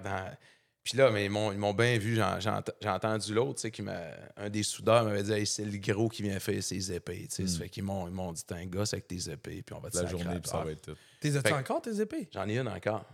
Elle est vraiment hâte avec le pommeau. Tu l'as-tu dans le char ou? Non, c'est bien rare que je fasse ça. Je suis déçu. Fait que l'ambition était pas... J'ai toujours eu un côté entrepreneur, puis j'ai toujours eu cette flamme-là dedans de moi parce que d'aussi loin que je me rappelle, à 8 ans, j'avais un magasin de cartes de hockey dans mon sous-sol. Ça fait que c'est cette option-là d'acheter quelque chose en grosse quantité puis de faire un certain profit avec ça, ben j'ai toujours été là-dedans. Puis tu sais, quand j'ai commencé à fumer pas mal trop de pot, ben ça s'est extrapolé là-dedans aussi. Ouais. Tu comprends que là, je me suis dit à un moment donné, ben ça suffit des intermédiaires. Ça fait que j'ai décidé de faire pousser mon propre pot puis d'en vendre à mes amis parce que je me suis dit, mais je vais aller à la source du profit. Puis ça, ben, en passant, là, je conseille à personne de faire ça parce que ça m'a apporté vraiment ça m'a apporté de très, très gros problèmes dans ma vie. Plus facile à faire que dans le temps, en plus. Là. Effectivement. Puis je jouais un jeu de cartes aussi dans le temps. Ça s'appelait Magic the Gathering. Puis je commandais, dans ce temps-là, écoute, l'Internet, c'était pas développé comme aujourd'hui. Je commandais des cartes aux States. Là, j'ai commandé en lot. J'y revendais au Saguenay. Puis, blague à part, ça a tellement pris de la valeur. J'avais un deck de 60 cartes. C'est un peu comme les cartes Pokémon. Ouais. J'ai vendu mon deck dans le temps 5800 $ pour m'acheter ma deuxième auto. Et si j'avais gardé mes cartes aujourd'hui, ça vaudrait plus que 200 000 hein? 200 000 balles pour un petit paquet de cartes. Mais il y avait cette fibre entrepreneuriale-là, tout le temps. jeune. Tout le temps, puis je l'ai encore. Puis même encore aujourd'hui, mon cerveau est tout le temps en hyper-vigilance. Puis il y a quelqu'un, une année, qui disait... on parlait avec d'autres entrepreneurs, puis disait « Jimmy, il faut que tu comprennes, on n'est pas câblés de la même façon. » Puis j'en viens à croire que c'est vrai. Tu sais, je suis descendu tantôt, première affaire, j'ai regardé, c'est quoi? J'ai regardé votre gear. J'ai demandé, mais le podcast, c'est quoi le but ultime de faire ça? Puis, tu sais, même des fois, je vais regarder des films, puis je me demande avec quel Kodak qui ont tourné ça, puis nanana, puis combien ça a pu coûter, ce shot-là, puis j'ai ça en dedans de moi. Puis, tu sais, souvent, il y a des gens qui disent mais je veux changer, puis j'ai le regret de vous annoncer que on change pas dans la vie, on est ce qu'on est. Tu peux modifier tu vas modifier un peu ta personnalité en fonction de l'environnement qui t'entoure, mais tu ne changeras pas. Puis il y en a qui vont dire, qui vont m'écouter, hey, c'est bizarre qu'un gars que son slogan, c'est activer le changement, mais on ne changera pas. Tu sais, t'es ce que t'es. T'es peut-être pas toi à 100% là, parce que tu es dans un contexte de podcast, mais quand on vit des choses, faut vivre des chocs émotifs pour se rendre compte qu'on vient tout le temps à notre stade reptilien. Tout le temps. Ouais. Si tu avais un message à donner à Jimmy, 12 ans, aujourd'hui, l'homme que tu es... l'entraîneur, le coach, qu'est-ce que prend tu des lui gens dirais? en charge. Je ne sais pas si je pourrais dire quelque chose. Savez-vous pourquoi? Parce que ce qui a manqué me tuer me permet d'être heureux aujourd'hui. Honnêtement, si je n'avais pas vécu ça dans le temps, j'aurais pas cette force-là puis cette fougue-là de tout le temps vouloir rebondir. Fait que... Attends 7 ans, ça s'en vient. C'est ça, tu sais. Puis c'est sûr que la ligne entre me pendre, me suicider, était vraiment mince. Pour de vrai, je vous le dis, là, dans le temps, mon idéal de vie, c'était... Puis j'ai rien contre le monde sur l'aide sociale. Il y a des gens qui en ont besoin, mais c'était de me dire, je vais me faire vivre par le système sur le BS, puis je vais jouer à World of Warcraft, tu sais, puis ça va être ça. Puis je vais manger de la malbouffe. Pour moi, ça, c'était la vie parfaite. Puis pourquoi qu'aujourd'hui, je suis ici, puis que là, on est en train de spreader notre compagnie d'agroalimentaire partout dans le Canada, puis là, on est en train d'explorer les États-Unis. Simonac, c'est la même personne que vous avez devant vous autres. Tu sais, ça fait que je ne sais pas si je le brasserais. Ouais. Je pourrais juste dire, tu sais, un jour, si tu penses à t'enlever la vie, pense-y 2 fois, parce que ça a passé, tu sais, ça a peut-être passé 2-3 fois proche, là, tu sais, de dire, hey, ça me sert à quoi de vivre? Personne qui m'aime, je suis gros, je suis laid, j'ai de la misère à enfiler un pas en avant de l'autre, tu sais. Mais, ouais. Puis vivre l'intimidation à travers tout ça, évidemment. Ouais. Quel message t'aurais à passer avec ça? Parce que malheureusement, il y en a encore énormément, puis il va toujours en avoir des intimidateurs, puis de l'intimidation, des victimes de ça. Hier, tu sais, pour le lancement du livre, tu fais tourner des radios et des shows de télé qui veulent bien te parler, puis hier, j'ai eu la chance de faire une entrevue avec PA méthode. Ouais. Puis PA, c'était bizarre, ce gars-là, j'ai jamais parlé de ma vie. On se connaît par interposer dans le milieu. Mais hier, là, il me posait des questions. Là, c'était comme si je n'étais pas à radio. C'était comme si c'était 12 là, on se comprenait. Puis il m'a parlé de ça. Il dit, Jimmy, il dit tu sais, on le sait, ça se fait intimider et tout. Puis c'est quoi exactement la même question que tu avais? Puis j'ai dit, l'intimidation, ça laisse des traces. C'est indélébile sur ta personnalité. Ouais, ça, le rejet, le manque d'amour. Puis moi, je dis tout le temps aux kids, hey, faites attention. Puis même, je donne beaucoup de conférences dans les écoles. Je parle d'intimidation, de persévérance scolaire. Je dis tout le temps, faites attention à ce que vous dites. Parce que tout ce que vous dites, tout ce que vous faites, ça a un impact direct sur la vie des gens qui vous entourent. Puis les gens qui sont différents, on a tendance à les peinturer d'un coin puis à les pointer du doigt. Puis parce que la force du groupe versus la personne seule va faire que si on fait une joke à une personne qui est toute seule ou une personne qui est différente, la force du groupe va avoir beaucoup plus tendance à rire que si on est avec la personne différente, qu'on fait une joke sur l'ensemble du groupe, sur le grand groupe. T'sais. Je vais vous raconter quelque chose encore là, puis ça vient me toucher parce que là, aujourd'hui, on est jeudi. OK, ouais. Mardi, mon petit gars, Nathan, il a les cheveux longs. Nous autres, on aime ça. Il y a une espèce de look beach boy, un petit blond aux yeux bleus, il est cute comme tout. Puis, il arrête pas de dire « Maman, j'ai les cheveux d'en face ». Fait que là, Joanie, pour niaiser, elle a comme fait un espèce de Lulu lundi. Puis là, il décide, tu s'en vas à l'école de même. Je dis rien. Fait que là, le lendemain, il a voulu pousser ça encore plus haut, puis il s'est fait vraiment comme 2 lulus, tu sais, puis... Il a quel âge? Ah, il est en première année. OK. Tu comprends? Puis là, j'ai regardé Joanie, puis mon premier réflexe, ça a été quoi? Je sais que c'était cool, là, puis c'était drôle, là. Je dis, non, tu n'envoies pas à l'école comme ça, là. Ça a été mon réflexe tout de suite. Puis là, j'ai dit, Nathan, t'es-tu certain? Je pense que j'ai posé la question, j'en étais un peu cave. Je dis, Nathan, t'es sûr que tu veux vraiment ça? Puis là, Nathan, quand je t'avais porté à l'école, quand il y avait ces 2 lulus, il a dit, papa, mais pourquoi t'arrêtes pas de me poser cette question-là? Mais j'ai dit, papa, quand il était jeune, il y a beaucoup de gens qui ont été pas gentils avec lui. J'ai dit, Nathan, si jamais les gens sont pas gentils avec toi, s'il te plaît, défais-le. Mais tu sais, j'ai comme imposé un choix, tu comprends? Ça fait que ça laisse des traces qui sont... C'est indélébile. Puis même encore aujourd'hui, ce que j'expliquais hier à PA Méthode, c'est que le fait de ne pas avoir eu de blonde avant 19 ans, le fait d'avoir pratiquement eu aucun ami, le fait d'avoir vécu du rejet, c'est encore ça aujourd'hui chez moi. Tu sais, hier, c'est toi qui m'as texté? Oh, ben, tu sais, pour te répondre, Jimmy, on t'attend au podcast. Ouais, J'ai répondu tout de suite. J'ai dit, avec un bonhomme sourire, je mets des bonhommes sourires partout. Puis ça, c'est quoi? Je veux que le monde m'aime. Ouais. Je veux pas manquer d'amour. Mon Dieu, que j'ai peur que les gens m'aiment pas. Puis même, c'est dans mon... C'est comme ça. Puis tu as dit quelque chose tantôt, excuse-moi, d'assez marquant aussi. Tu sais, l'intimidation, on en parle. Puis tu as dit que tu as réussi à leur pardonner. Ouais. C'est gros, ça. Oui, parce que il y a chaque émotion que tu vas vivre dans ta vie, il va y avoir une charge qui va être reliée à cette émotion-là. Ouais. Les émotions négatives, de colère, d'agressivité ou quoi que ce soit, ce sont les émotions avec les charges émotives les plus élevées. Puis malheureusement, là, aujourd'hui, je suis capable de mettre des mots là-dessus, mais vous autres, je vais vous poser la question, quand vous êtes vraiment fâché après quelqu'un là, ou après une situation, vous êtes non fonctionnel pour le reste de la journée. Oui, ça t'affecte, c'est ça. Ça t'affecte. Ouais. Puis c'est ça que j'ai dit à un moment donné, j'ai dit, c'est pas vrai que je vais laisser ça m'envahir. Ouais. Puis en passant, s'il y a des gens qui ont tendance à cultiver la colère, moi, ce que je veux dire à ces personnes-là, j'avais écouté un moment donné une psychologue en podcast, c'était malade, ça a eu un impact majeur sur mon mindset. Elle dit, ne prenez jamais... moi, aujourd'hui, je dis, ne prenez jamais une décision sur le coup des émotions, qui soient hautes ou positive vraiment ou négative. Là, ouais. Mais elle a dit quelque chose de malade. Elle a dit, tu ne peux pas être fâché plus que 48 heures.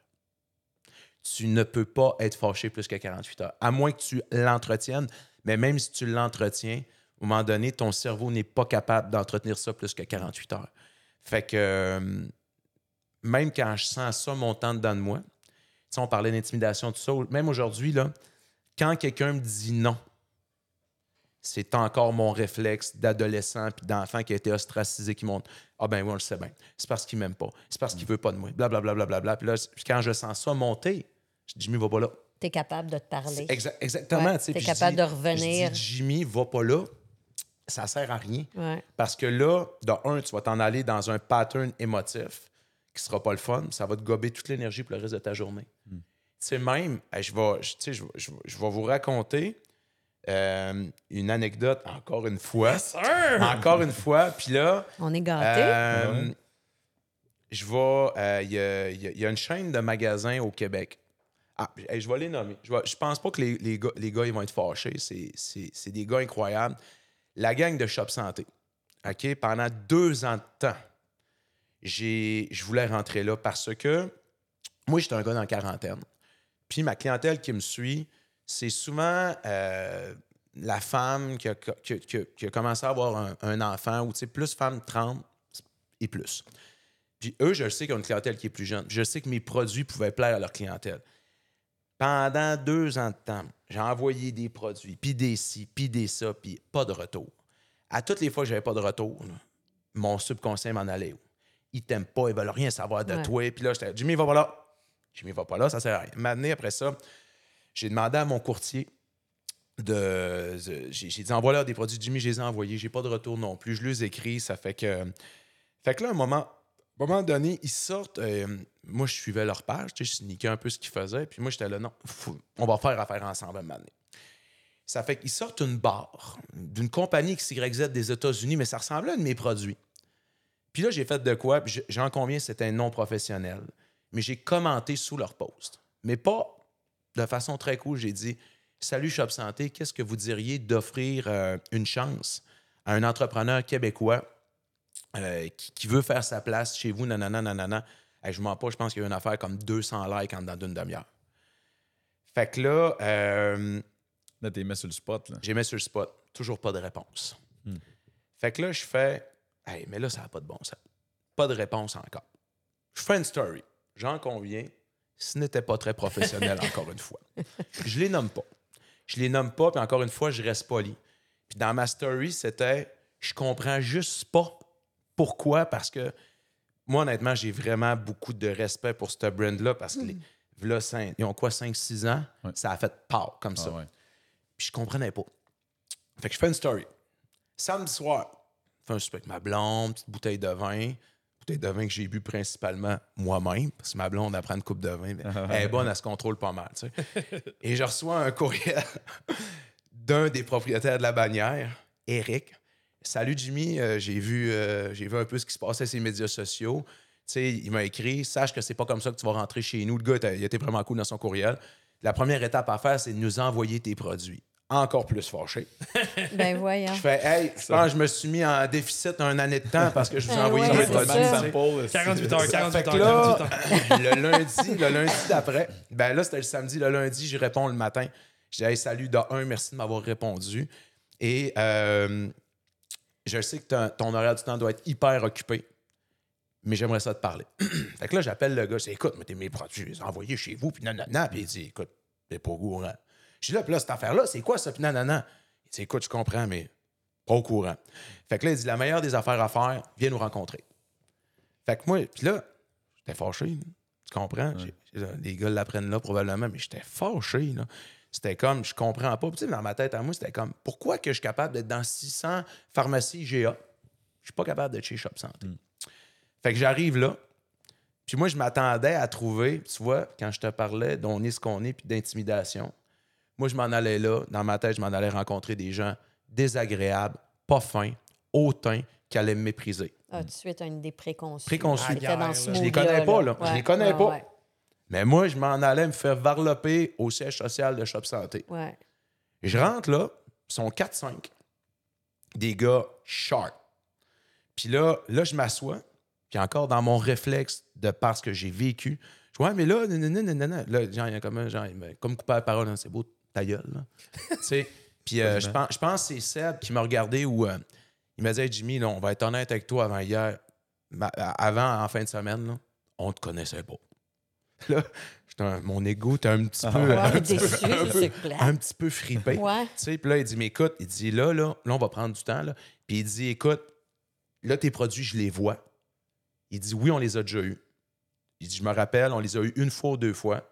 Ils sont arrivés sur la table des samples le jeudi, puis je suis revenu le lundi, il n'était plus là. Il dit souvent, je suis désolé. Il dit, la quantité qu'on reçoit, là. Il dit, probablement que le monde du bureau, ils ont trouvé bien bon, ils sont repartis avec, puis on t'a pas donné de nouvelles. Mais tu sais, ça fait que, il dit, Jimmy, si tu savais le nombre de compagnies qui veulent rentrer chez Shop Santé, puis là, dans ma tête, j'ai fait, mais c'est logique comme explication. Mais de par ce que j'avais vécu, ça a donné ça. Puis après ça, ben ça a fait qu'on s'est rencontrés, on a échangé des courriels une couple de fois, puis on est rentré chez Shop Santé. Puis aujourd'hui, on a un partenariat qui est incroyable avec eux autres. Mais encore une fois, j'avais ce schème de pensée-là, de croyance-là. Puis c'est ça que je parle dans les forces d'ailleurs, c'est que il faut toujours être capable de développer des mécanismes pour se ramener. Tu sais, je le dis, il y a énormément de gens, moi, qui me voient, tu sais, comme « Wow, Jimmy », un peu comme un intouchable, puis « Wow, puis t'es comme ci, puis t'es comme ça », puis j'en parle encore une fois dans le livre. Je suis probablement la personne la plus victime que vous pouvez connaître de votre vie, la personne la plus négative et pessimiste que vous aurez jamais rencontrée de toute votre vie. Mais c'est pas ça que vous voyez aujourd'hui de moi. Pourquoi? Parce que je me ramène tout le temps. Tout le temps. Mais à toutes les fois que je vais vivre ça, puis là, il y en a peut-être qui vont écouter le podcast et vont se dire, hey, c'est pas très, très encourageant ce qu'il nous dit là. Hey, c'est full encourageant. Au contraire. Moi, si j'étais capable de modifier mon schéma de pensée, là, ben les gens peuvent le faire aussi. Puis moi, je me force à tout le temps. Il y a une autre affaire, je suis le gars le plus pantouflard au monde.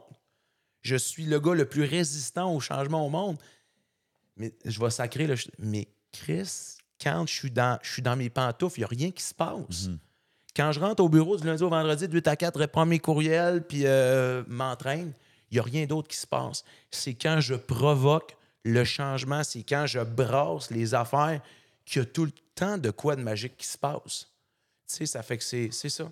On est ce qu'on est, mais heureusement, quand on a cette volonté-là de vouloir comprendre qu'on est comme ça puis de l'assumer, tu sais, c'est pas cool pour moi de vous dire « Hey, moi, je suis vraiment un loser. Dans la vie, moi, emmener un site, là, tu sais. » Mais de l'accepter et d'avoir dit « Regarde, Jimmy, ben, je suis comme ça parce que de par tout ce que j'ai vécu, de par le nombre de fois qu'on m'a roulé dans la boîte, qu'on m'a craché dessus, qu'on m'a arraché mes vêtements, qu'on m'a pogné à la tête et qu'on me l'a fessé dans le mur, puis qu'on m'a dit, tu sais, exemple des affaires que hey, t'es tellement gros, tu mérites pas de vivre, t'as pas honte de vivre, ben ça fait ce que je suis aujourd'hui.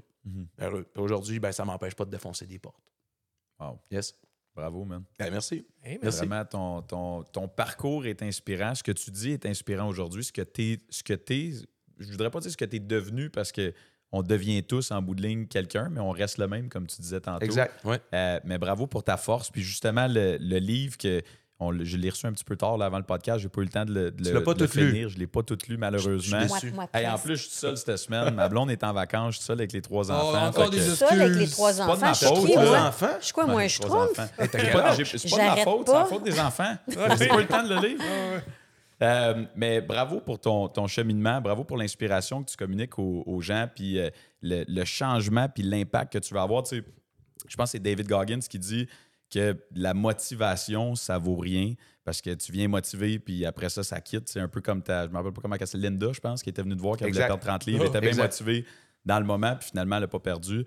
Mais de l'influence puis de l'impact, ben, c'est ça qui perdure, d'aider les gens à trouver leur pourquoi puis leur raison d'être. Je pense que c'est un petit peu sur ça que tu mises puis ce qui a fonctionné avec toi.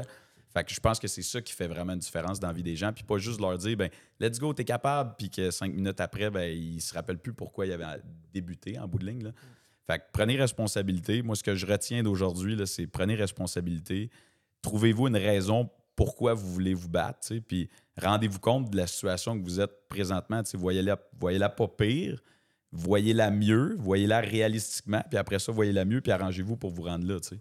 Fait que bravo pour ton message, man. Puis si on pouvait finir ça dans le but de respecter ton temps qu'on n'a pas respecté déjà.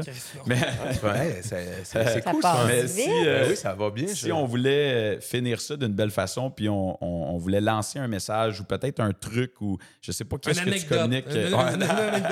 On veut une autre anecdote. J'ai pas eu la chance de raconter aucune histoire. Non, c'est ça. Comment qu'on pourrait finir ça si je te redonnais la parole? J'ai-tu 5 minutes? T'en as 7. Ah, t'en 7, as 25 parfait, c'est bon. si tu veux. Il faut tout le temps comprendre, tu parlais de motivation.